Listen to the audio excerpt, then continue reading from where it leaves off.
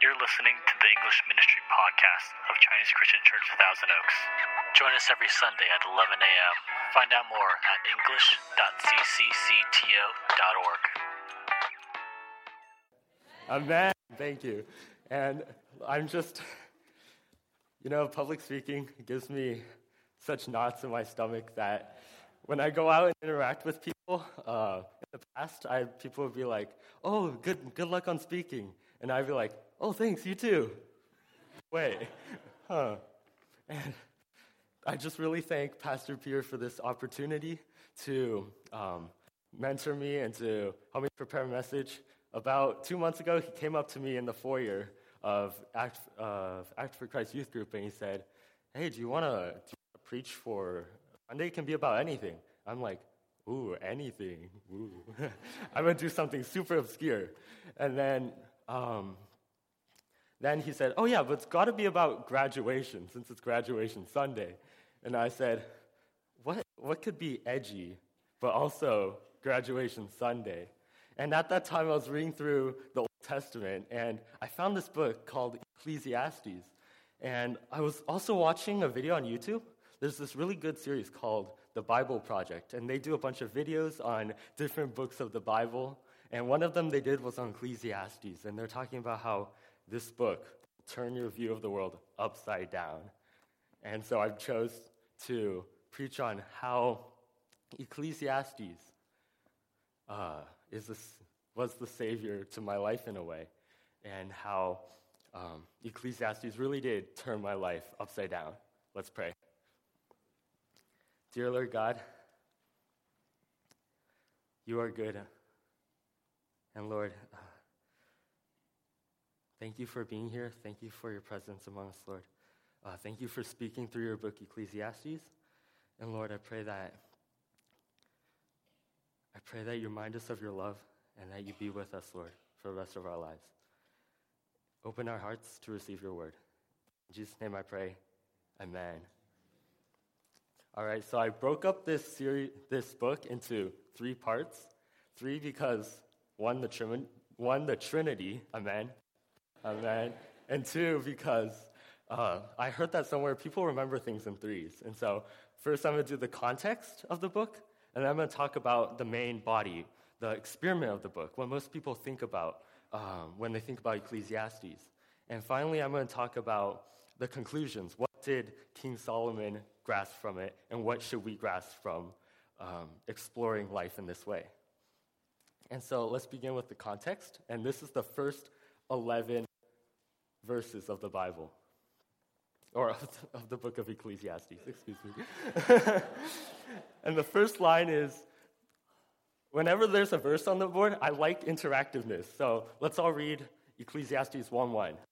The words of the teacher, King in Jerusalem. And so I put some colors there to highlight the really important parts of the sermon, of the verse. And even in just this first line, we find out that it's not the author who's talking in the book, it's the teacher. And the teacher is the son of David, king in Jerusalem. Who could that be? And so we got 2 roles here. We got the teacher, and in Hebrew, they called him the Koheleth. I think that's how you pronounce it. It means someone who speaks to an assembly, someone who's addressing the crowd. He's the one who wants to tell all of the readers what he has found in life. And then there's the author, the one who actually wrote the words down. And he's the one who wants to hear what the teacher's saying. And so traditionally, the teacher is assigned to Solomon because Solomon is the son of David. But he's kept anonymous in this book to kind of create like this abstract, really like metaphorical atmosphere. And in the initial poem, verse 2 to 11, he says, let's all read it. Meaningless, says the teacher, utterly meaningless. Everything is meaningless. And thus, like English class, whenever you have a story, you got to set up a conflict. And so in this case, the conflict is that the teacher has found life to be meaningless. And thus, I put in red because meaningless, this word, is actually in Hebrew translated as havel. And havel doesn't necessarily mean meaningless like we mean in English. Havel is a word for smoke or vapor. And smoke, it can take shape. We can see it. It can take forms. Some smokers can blow rings out of smoke. That's pretty cool. But smoke is also transparent, and when you try to grab it, it dissipates and disappears. And so Solomon's saying that life and everything, it's like smoke. We know that it's there and we see it in our daily life, but when we try to grasp at it, when we try to find meaning in it, it just slips through our arms. And so if there's one thing you can take from this sermon, that cliche, it's that life is havel. And finally, that verse 5 says, let's read it, the sun rises and the sun sets and hurries back to where it rises. Now, throughout the book of Solomon, interlaced with all of Solomon's ideals throughout life, he also uses a lot of dense Hebrew poetry that I will not be studying word for word, that he uses different images such as the sun and things he finds in nature to describe how he thinks about life. In this case, it's kind of like that there is Google weather on my phone. If you see like the sun goes up and it goes down in like a sine wave, you know? It's like it's like the sun keeps going up and down, and that Solomon is using this kind of imagery, in this case, to say that life repeats over and over, and that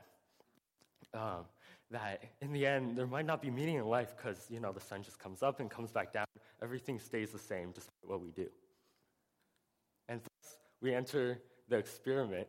I know some of you guys really love science and chemistry, and thus, I thought of this as like a controlled experiment where he's taking variables, individual variables, and he's like testing them while keeping all the other variables constant in order to decide which one is the cause for his misery or which one can make him happy in life. In this case, him as in Solomon.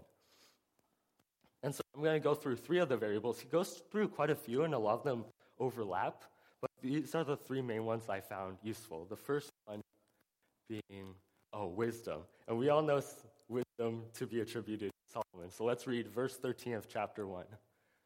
Applied my mind to study and to explore by wisdom as done under the heavens.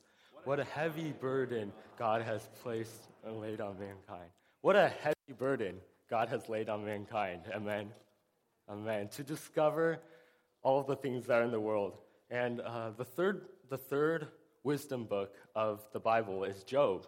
And in Job 38, 16 to 18, Job is crying out to God. Job is saying, God, explain yourself. Why have you caused such misery on my life? And Job knows he doesn't deserve it, and God knows he doesn't deserve it. Yet, God, the way he explains himself in Job 38, he says, look at the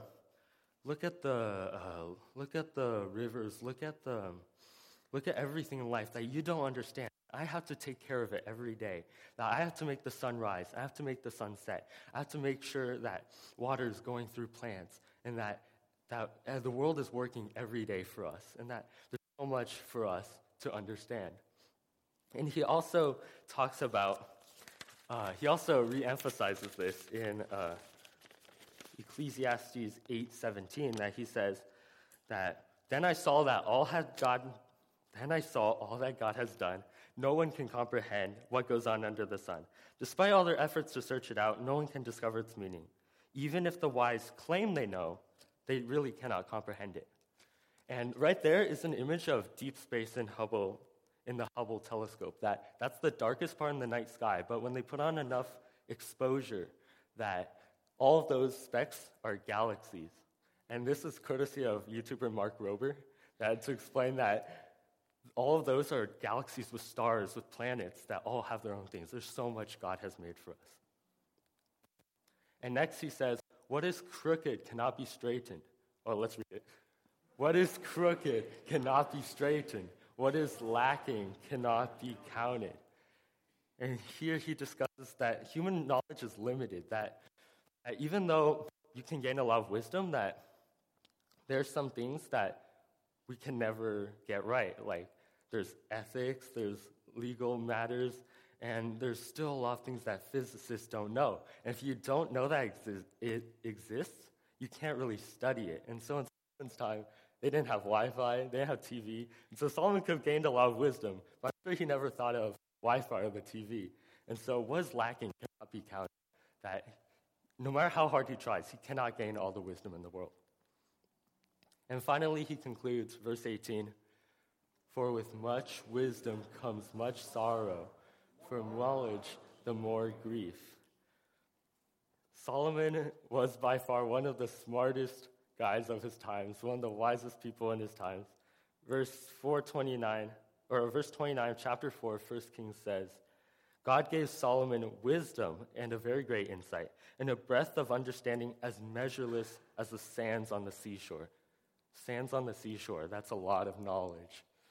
And when Queen Sheba visited in chapter 10, she said she was amazed by what she saw and that the Israelites were blessed to have such a wise ruler for them.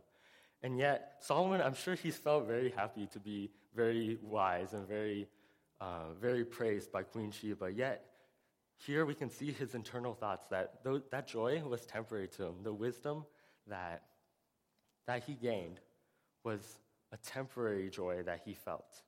And thus, in this verse, he uses both wisdom and knowledge. I'd like to clarify that according to gotquestions.org, knowledge is knowing how to use a gun, wisdom is knowing when to use it and when to keep it holstered. So wisdom is like the discernment of the knowledge, which is the objective information. Yet to Solomon, both of them were not sufficient to keep him happy and to give him joy. And so our application is that wisdom is limited and unsatisfying. And like all the good professors in college, you put a Greek quote from a Greek philosopher up there.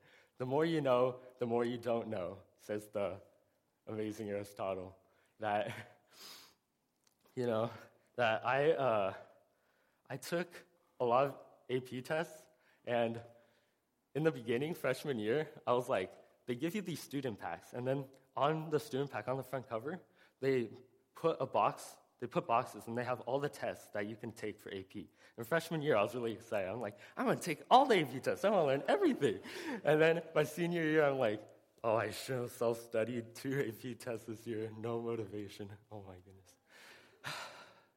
And it just really opened to me that is knowledge, but then wisdom, even to learn it, even me, I wanted to learn the AP things. I want to be able to talk to people about environmental science or economics, but even I was never satisfied with what the APs I had taken, like European history. I was never satisfied. I want to learn more. And if I focused even all my studies all year on European history, I would still not learn everything there is to know about European history. I'd eventually probably get bored. And so wisdom is limited and unsatisfying. And next, Solomon's probably looking at his friends around him who weren't studying and were partying. And he was like, why don't I try that out? And so, verse 3, he says, "I tried cheering myself with wine and embracing folly, my mind still guiding me with wisdom." By show of hands, how many know the definition of folly?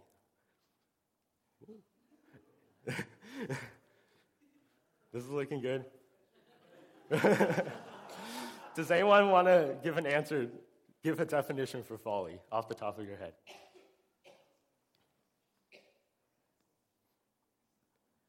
Anyone know what folly is? Foolish, good word. Google, that is very good. Google said, lack of good sense and foolishness. Very good, Antikyo.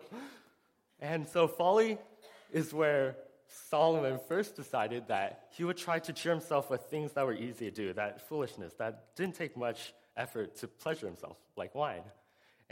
But he also says, my mind's still guiding me with wisdom, that what he undertook in the past is still is still part of his life, that he's not completely into the pleasure boat yet, that he's like dipping his toe, he's exploring it, but his mind's still guiding him with wisdom. And thus, I call this the pop song life. You know how in pop songs they're like, put your hands in the air, wave them like you just don't care. It's like that. That's how he experimented it. And verse 10, let's read it together. I denied myself nothing my eyes desire. I refused my heart no pleasure. My heart took delight in all my labor, and this was the reward for all my toil.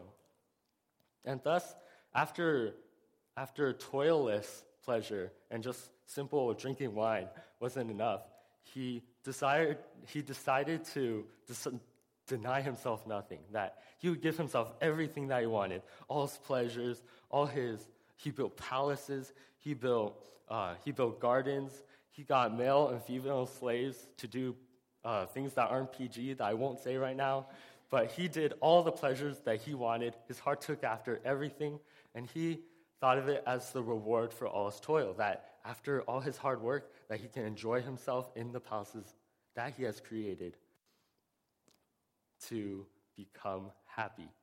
And I called this the paradox of vacations, because when you go on vacation, you work hard to plan, to work out to it. You got to book the hotel, you got to book the flight, and you got to make sure that you can take off work so you can go and be free from all your worries on vacation. But when you go on vacation, you're still worrying about what you have to do back home, and often all the booking that you just did, it never works out the way it does.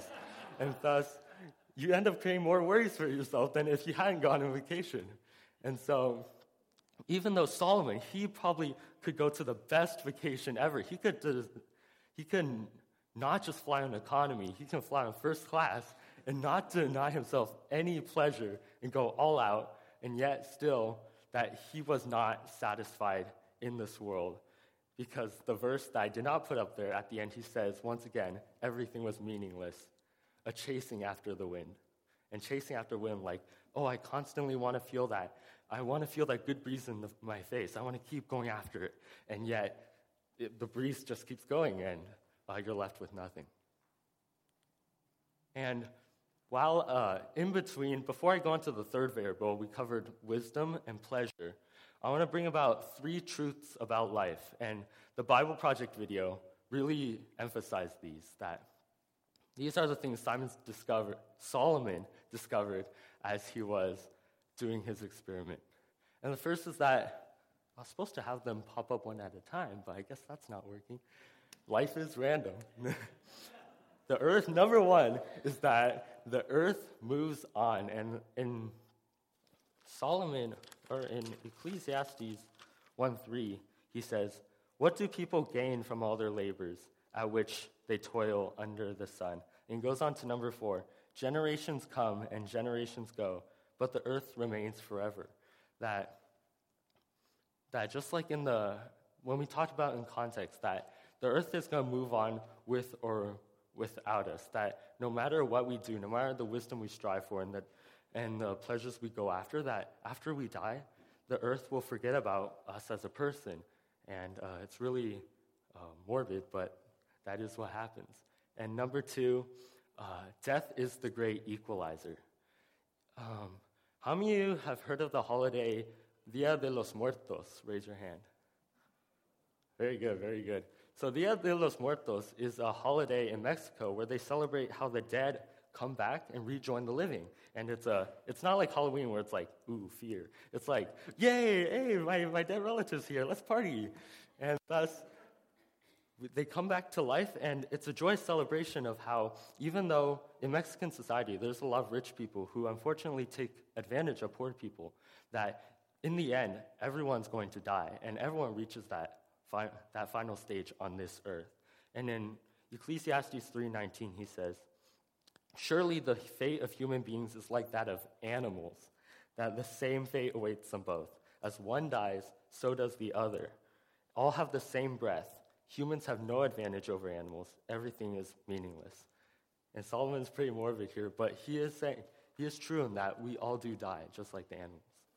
And number 3, this one's my favorite, is that life is random, and that in Proverbs, the first of the 3 wisdom books in the Bible, life isn't random. Life has justice. Life has order, that if you're wise and you fear the Lord, that you will do well in life, and that God will bless you. But Ecclesiastes doesn't necessarily say that's false, but he wants to offer an alternative perspective. That in verse 11, chapter 19, I have seen something else under the sun. The race is not to the swift, nor the battle to the strong, nor does food come to the wise, or wealth to the brilliant, or favor to the learned, but time and chance happen to them all. That it doesn't matter if you're the smartest person and you're the strongest person, things may happen. You may all of a sudden get a concussion, forget everything you learned. You may break your leg before the race and fail the race, even though you're the strongest person or the fastest person in the world. That life is unfortunately random. And thus, we go on to our third variable, keeping those things in mind, that life is random, the earth moves on, and that death will come to all of us. That verse 18 says, let's read it together. I hated all the things I have toiled for the sun. Yes, I must leave them to the one who comes after me. And this verse really reminded me of, I was watching a video from Yes Theory, and there was one episode where they went to these ghost towns in California where there used to be a lot of people because everyone wanted gold, and so they went west. And then they settled down in the towns, got really rich really fast, and they toiled really hard, and they got rich enough to support their families, and they brought their families over to form these giant towns. But then the gold ran out one day, and then you're left with these houses that are broken down, and one of them's called Bodie, California. And they went to this town, and they just found it all dilapidated, and it serves as a reminder that no matter what we do, no matter what we strive for sometimes, that it's not permanent, that it's going to go to the person after us and our descendants, and we don't know what they're going to do with our hard work. Because like in the Bible, Samuel was a great prophet, a great judge, and yet his sons chose to disobey him and not follow in the ways of the Lord. And God judged them really harshly. And thus, toil may be meaningless. And verse 26, let's read it together. To the person who pleases him, God gives wisdom, knowledge, and happiness. But to the sinner, he gives the task of gathering it. Jesus God. When you staple papers in the wrong order. And so here's the first mention of where Solomon admits that Proverbs does have truth. He did say life was random, but he knows that to the one who pleases God, God will give wisdom, knowledge, and happiness. And it may not always happen in the way we want it to, where we want wisdom at a certain time, but that God knows what he's doing. Amen. Amen. And this also reminded me of the parable of the rich fool, that there was the rich man who he worked hard and he got a lot of wealth, and there's nothing wrong with that, and he gained a lot of wealth, and then one day he decides, I'm going to retire early. I'm just going to take my retirement, I'm going to live off of that and live in happiness and folly. And thus, the next day, I'm sure he got a stroke or something happened, and he died right there. And Jesus is condemning this guy that look, you thought you could save up in life, but no, death took you down. And so thus that to the one who pleases him, that God will give happiness, but to the sinner, he is able to take that away and give it to those who please God. And thus, application of toil is that you want to invest in God's work that doesn't corrupt, that before the past sins, that they were also things that were limited. yet this God's work is something that does not corrupt. And up there, I have an image of the book Animal Farm that I read in 8th grade. And I just thought about how Boxer's the horse, and Boxer was like the hard-working proletariat in Animal Farm, that he was putting in all his effort into doing all the projects for the pig on the right, who is Napoleon. And Napoleon was the communist dictator, and that Napoleon was saying to Boxer, oh, you're doing all this great work, and that we're going to build a nation, when in reality, Napoleon was taking advantage of Boxer's hard work, and all his toil is gone to nothing, and just building Napoleon's great empire and his power, whereas Boxer is unfortunately going to a glue factory. And finally, after those three, Solomon goes through a few other endeavors. He goes through advancement. I'll just read it, that there was no end to all the people who come before them, but those who came later were not pleased with their successor. Once again, going back to toil, that new generations, old generations, always seem to hit on what new generations come out with. Like, I remember my brother, he was like, Mom, if I do my Chinese homework, could I get a fidget spinner from Target? I'm like, what's the point of a fidget spinner? And I just didn't get it. And my brother clearly found value in that. And so we sometimes don't understand what our successors are doing. And finally, also riches having to do with pleasure, that whoever loves money never has enough. Whoever loves wealth is never satisfied with income. It doesn't say whoever has money will never be satisfied, but whoever loves money and yearns after and keeps striving after more and more. And it also says, moreover, when God gives someone wealth and possessions and the ability to enjoy them, to accept their lot and be happy in their toil, this is a gift from God. I feel like whenever I'm up here, I share about missions. I like to bash the Thousand Oaks bubble that we live in. I like to say, oh man, we're so rich here, but we need to go out and experience the poor areas. We should all be poor because these people are satisfied with their life in God. But God isn't saying that. God is saying He gave us where we live and what we have, and that if we're able to enjoy that and be happy in our hard work, whether we're rich or poor, that is a gift from God. That life is random sometimes. You don't know where you're going to be born. Not that you would think about that now. And thus we arrive at the third part, the conclusion, starting in chapter 9 and going on until chapter 12, the end.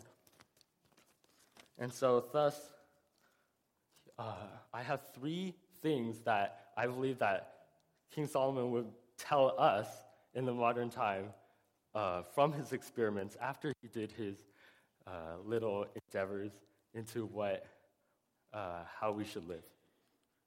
And the first is, still study for the SAT. Can I get an amen from the sophomores and juniors over here? Amen? Amen, yeah. The SAT is wisdom. And despite life's randomness, wisdom is still the right thing to do. That in verse 11, let's read it. Wisdom, like an inheritance, is a good thing and benefits those who see the sun. I love Solomon's sun imageries. It's so cool. That wisdom is a good thing. That even though Solomon knows that wisdom won't get you a perfect life, that he knows it's still the right thing to do. That you should still study for the SAT, even if you don't know whether you do well or bad, because it's the right thing to do. Although the SAT is more knowledge, how you use it and how you use the information is wisdom. And enjoy the simple things in life, and parentheses. Solomon brings up three things that you should enjoy. Enjoy work. You should sow your seed in the morning and let your hands not be idle, because you don't know whether it will succeed, whether this or that, whether both will do equally well. That Solomon, like wisdom, the work you put in, you don't know if you're going to reap well or not reap well. But either way, Solomon says you should take all the shots you can, because you miss 100% of the shots you don't take. Sports cliche. And that you should always do work, because idle hands are the devil's playthings. and enjoy possessions. And in chapter 9, verse 7, he says, Go eat your food with gladness and drink your wine with a joyful heart, for God has already approved of what you do. Solomon is encouraging us to enjoy what we have and be alcoholics. No, just kidding. He's encouraging us to enjoy what we have. And finally, enjoy youth. Chapter 11, verse 9, nice woo. You who are young, be happy while you're young. Let your heart give you joy in the days of your youth. He says young and youth over and over, and happy and joy in the same verse. That I miss being young because the years were really long, and that summer vacation was really nice. And I'd go back to that joy where I don't have to pay at fast food restaurants for my food because I have my mom. I miss those days. Enjoy your youth. And finally, before I go into the author's thoughts, I do say that, let's go into the author's thoughts. I will say that later. The words of the wise are like goads, and that's a goad down there. A goad is what you use to poke sheep into the right direction. And so shepherds use them not to stab their sheep or kill their sheep, but to guide their sheep in the right direction, like the words of the wise. That they're not there to convict you or to kill you, but to guide you into living a wise life. And they're given by one shepherd, and a collected sayings of them form even better guidance in that although this is one person's take on it, in that God has provided a lot of wise people in this world to say a lot of wise sayings in our life. And so that's like a disclaimer. And then finally, this is what the author thinks. Let's all read this one together. Fear God and keep his commandments, for this is the duty of all mankind. For God will bring to every deed into judgment, including whether it is good or evil. I'd say that, throughout all my life, one of my biggest struggles is that I'm a people pleaser, and I rely on people's reactions to how I should behave. I reciprocate that. When people are excited, I get excited. When people are really bored, I get really bored. I try to act cool, oh yeah, I'm not excited. And thus, even now when I preach, I'm looking for you guys who are smiling. Thank you for being encouraging. Yeah, woo!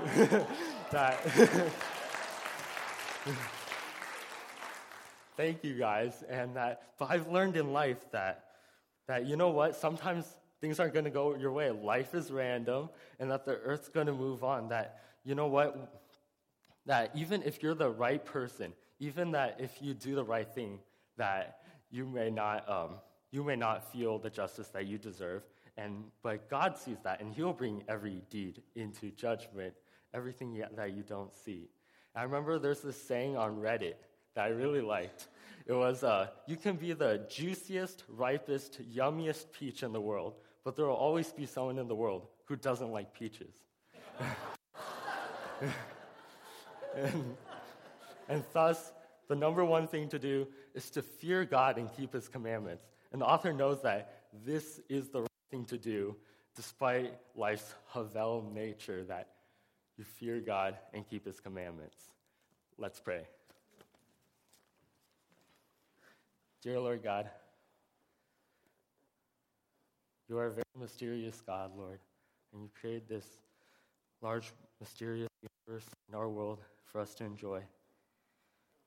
Lord, thank you for your word, Lord. Thank you for giving us wisdom and giving us minds to think and to think about life that you've created for us, Lord. Allow us to do the right thing, Lord, to serve you, even when things don't go our way, even when we strive after wisdom or pleasure or toil, that these things may be good, but Lord, let's not depend on them for our eternal joy, God. In Jesus' name I pray, amen. Thank you, Sam. We're going to turn our attention now to a time of communion with the Lord through the bread and also the wine, the cup, that reminds us of our covenant God and his faithfulness to us.